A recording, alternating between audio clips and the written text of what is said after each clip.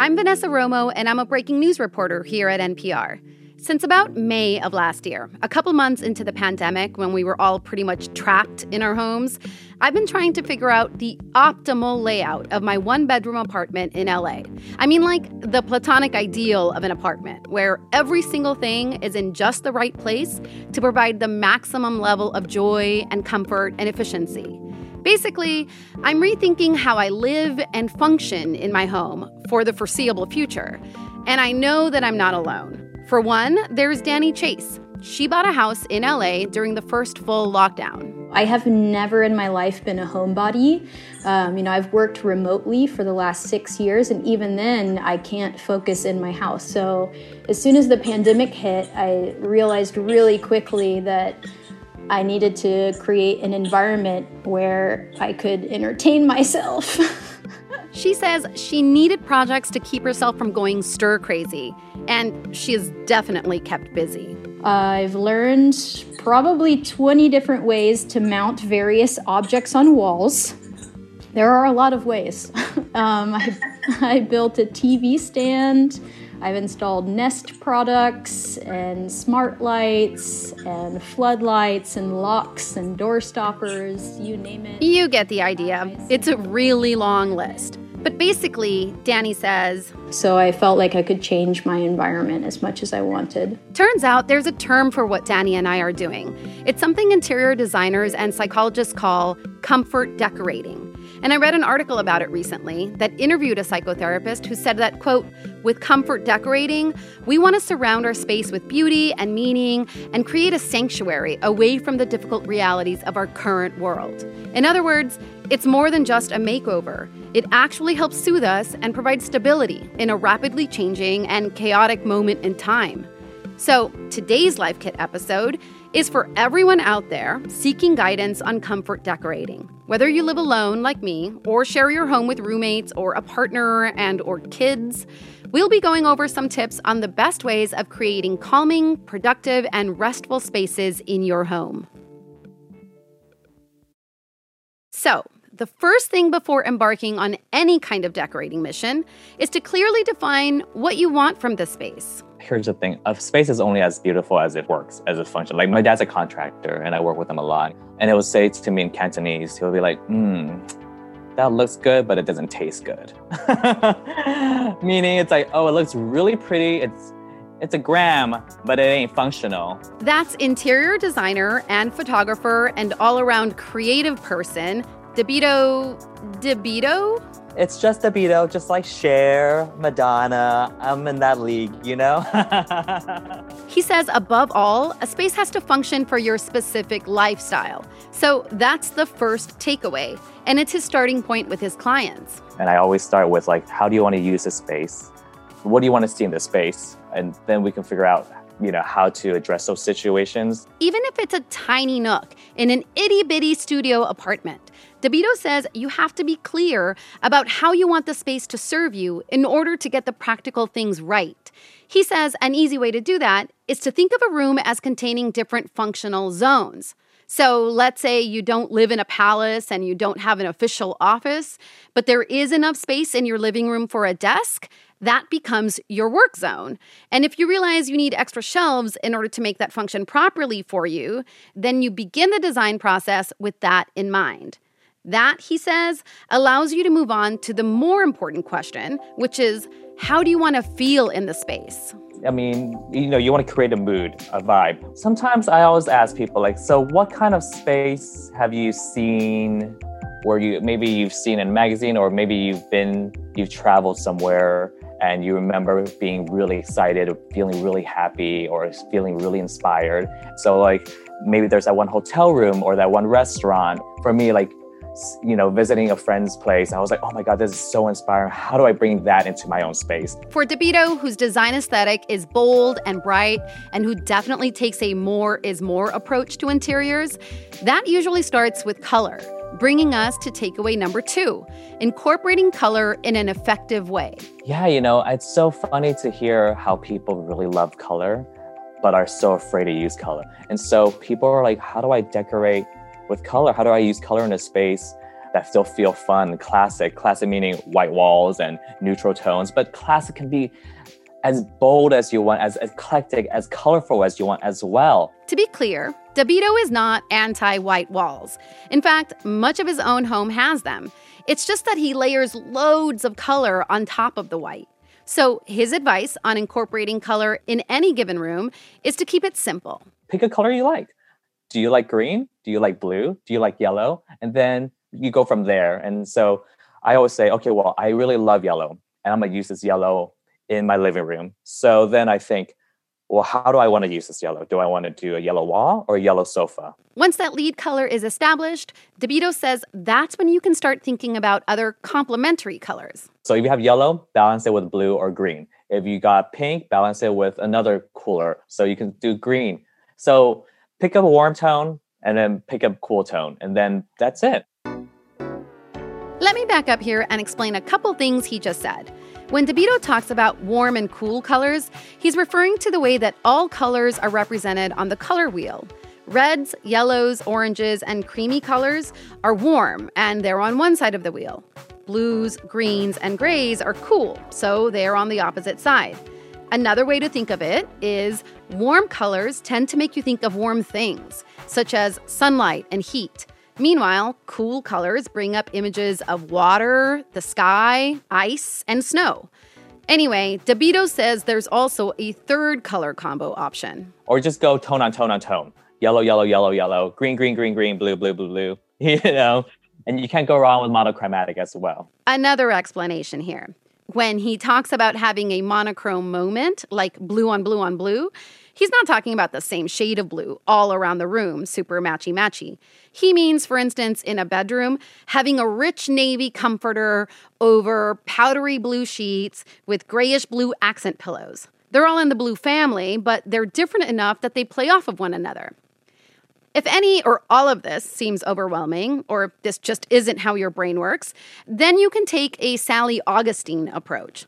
Sally is an applied environmental psychologist, which means she tells people what color or shape a room should be, the kind of lighting or surfaces it should have, in order to make people feel more comfortable or think more creatively. Really, applied environmental psychologists are the people in the scientific world who think about how what's going on in the physical world around you affects what's going on in your head. Sally's advice when thinking about color, especially if you do plan on painting walls, is to, again, hone in on what you want to do in the room, because different colors elicit very different behaviors. So I can tell you, when you're trying to be comfortable, decompress, the sorts of colors you want to use are those that are not very saturated, but which are relatively bright. So that sounds like a bunch of, psychology, PhD gobbledygook. So what that actually means is you want to use a color, a slightly grayish version of a color. In Sally's book and all of the scientific research that's been conducted on the topic, she says you can't go wrong with greens. Because as it turns out, greens, all different shades of greens, have been linked to enhanced creative performance. And in this time when we're all hanging out together, for days on end, some creativity can be really useful. That's why she says greens, especially a sage green, works best in any place where you need to think creatively, like home offices or living rooms. One theory for why we as humans respond in this particular way to greens goes back to our early days as a species, according to Sally. Back then, being around green things likely made humans feel safe because it meant that there were lots of food options around, and that probably freed up some of our mental capacity to think creatively. Blue, on the other hand, communicates very different information to our brains. But in our society, we link blues with not only trustworthiness and credibility and all that, but we also link them with sleep.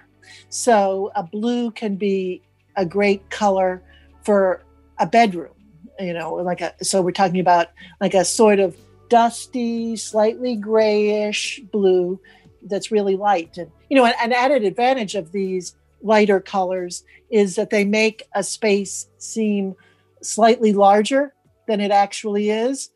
The one color she says you may want to stay away from, especially in a place where you need to really focus or concentrate, is red. And that's because it's been shown to degrade our analytic performance. Even briefly looking at it is enough to have an impact, she says.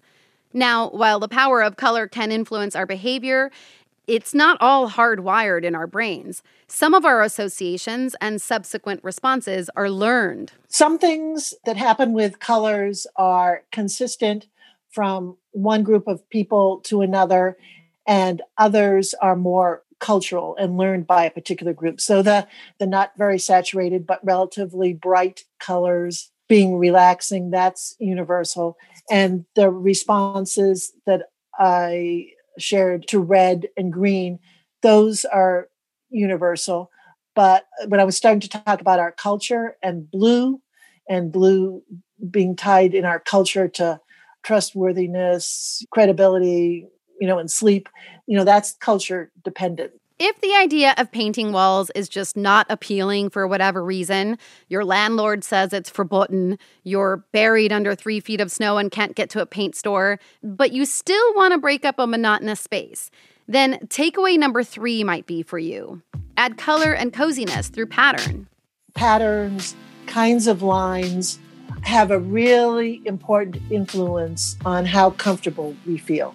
When we're looking at patterns, say in upholstery or a wallpaper or rugs or whatever, that have mainly curving lines, we feel more comfortable. That's not to say that there isn't a place for straight lines. They're great for having us think about efficiency and keeping us moving a little bit.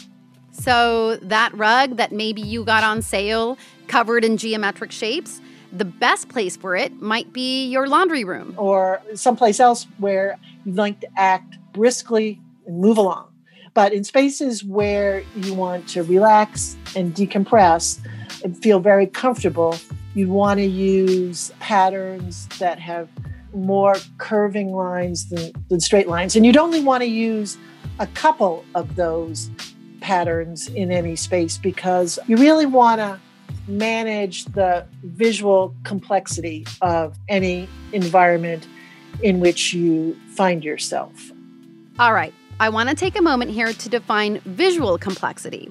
There's quite a bit of science behind this concept, but essentially, it has to do with how many colors, accent colors, shapes, and patterns are in any given space.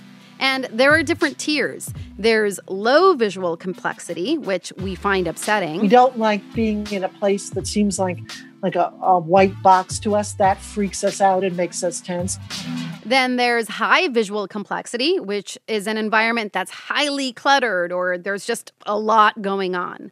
Sally says that that's also... And a place that's got high visual complexity is also a stressful place for us to be. So you need to tone things back, pull things back a little bit, carefully manage your visual environment, but don't create a space that's too stark. Okay, so if after hearing this you feel paralyzed by the visual complexity Goldilocks conundrum, not too busy, not too stark, has to be just right, DeVito says relax. The stakes aren't that high. If you hate it, you can change it. In fact, here's his tip for figuring out your own tolerance for visual complexity. The tip is don't overthink it, just do it. There you go. How do you put it together? You just did it, girl. You put a paisley next to a stripe, boom, done. That's the great thing about being eclectic is you can mix anything and it's your space. And if it makes you happy, then that's great. Takeaway number 4, comfort decorating is all about embracing nostalgia. As I told Sally, normally, I'm the kind of person who likes very clean surfaces. I hate things that gather dust. The things that I have out, I've selected carefully. They're all out there intentionally. But at this moment, have so much more stuff out on display than is my normal version of myself. The reason why it makes sense to me that you have more things out is all those different things are reminders of what you value about yourself, things that you feel are important about you and how you live your life. She says this applies to all sorts of things. Family photos, a kooky clay pot you may have made with your nieces, or a drama trophy you maybe got in the 8th grade. Trust me, they do exist. And it can apply to tactile objects as well. Objects that actually make you feel good in a real sensory way. A soft plush blanket that your mom or your best friend knit for you that brings back really pleasant memories. Then there are the smells, like does the smell of jasmine or lavender take you back to a warm summer night that was special in your life? Then get yourself a candle that you can light whenever you need a little extra boost. Mentally, these objects and smells go a long way toward making us feel safe. And for those of you who, like me, worry that putting these types of personal items on display will make your home look too busy or cluttered, Sally has a solution. Think of these items as a visiting exhibit that you can swap out every month. Develop a little ritual for yourself where you change the things out that are on view in your apartment. And that's really cool because from a number of different perspectives, because it cuts the visual complexity. It continually refreshes your familiar environment, which makes it seem even more comfortable to you. And it gives you a feeling of control over your environment. You're managing that. And having a feeling of control is great. It boosts your mood, and that helps you get along with others and helps you solve problems effectively. Basically all good things come out of a good mood. The next takeaway, the last takeaway number 5, is one that applies to everyone, whether you're living in a generally sunny place year-round or it's winter 6 months out of the year. Find a way to bring some nature into your home. The easiest way is to buy a plant, or in my case, 27. DeVito says it doesn't have to be anything huge, just something that serves as a reminder that you are not trapped. There is a big, wide world out there that's on the brink of coming alive again. Bringing the outdoors in doesn't mean you have to bring plants. It can also be artwork. It can be a wallpaper. It could be a faux plant. I think artificial plants are having a big moment right now, especially for people who don't have a green thumb, or especially people who live in areas where you can grow tropical plants all year round. Ultimately, comfort decorating is about creating an environment that helps you fulfill the needs of your daily grind, whatever that may include. And it helps to make you feel good and recharged, whether you live alone or with others. And clearly, there's no one way to do it and no wrong way, because it's all based on you, whatever meets your needs, whatever speaks to you. In fact, here's a mantra from DeVito to encourage all the fearful, timid, aspiring comfort decorators out there. I don't need to ask anyone for their permission. I give myself permission to do whatever I want and be unapologetically, me. So let's recap. Takeaway number 1. Take a step back to first think about what you want or need to do in the space. And one of the best ways to do that is by dividing up your apartment or living room into different functional zones. Then you can start brainstorming on how you want to feel in the space. Takeaway number 2, color. If you can, let loose. Don't be afraid to follow your gut and start with the hues that bring you joy, or choose colors based on what you hope to accomplish in the space.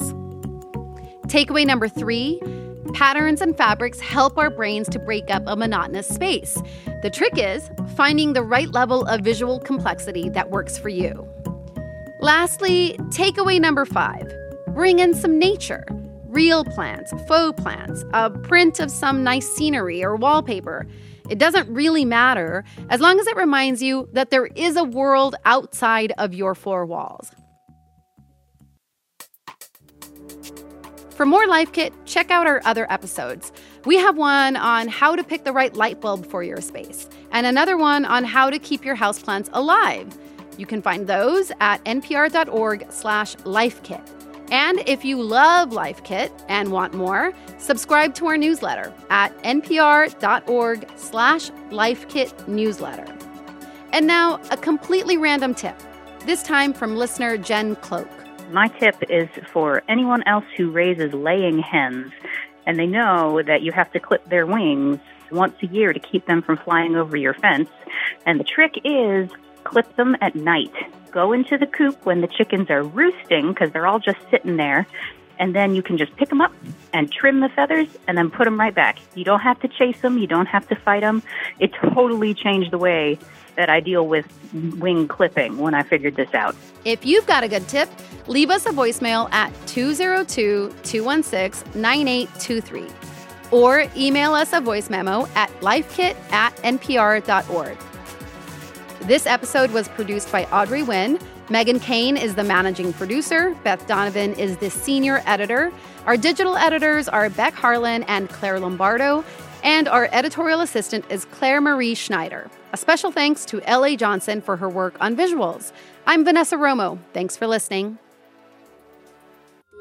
Whether you're looking to discover a new series to binge, find your next great read, or check out that movie everyone's talking about, NPR's Pop Culture Happy Hour podcast is your guide to all things entertainment. Every weekday, we keep pop culture in high spirits. Listen now to the Pop Culture Happy Hour podcast from NPR.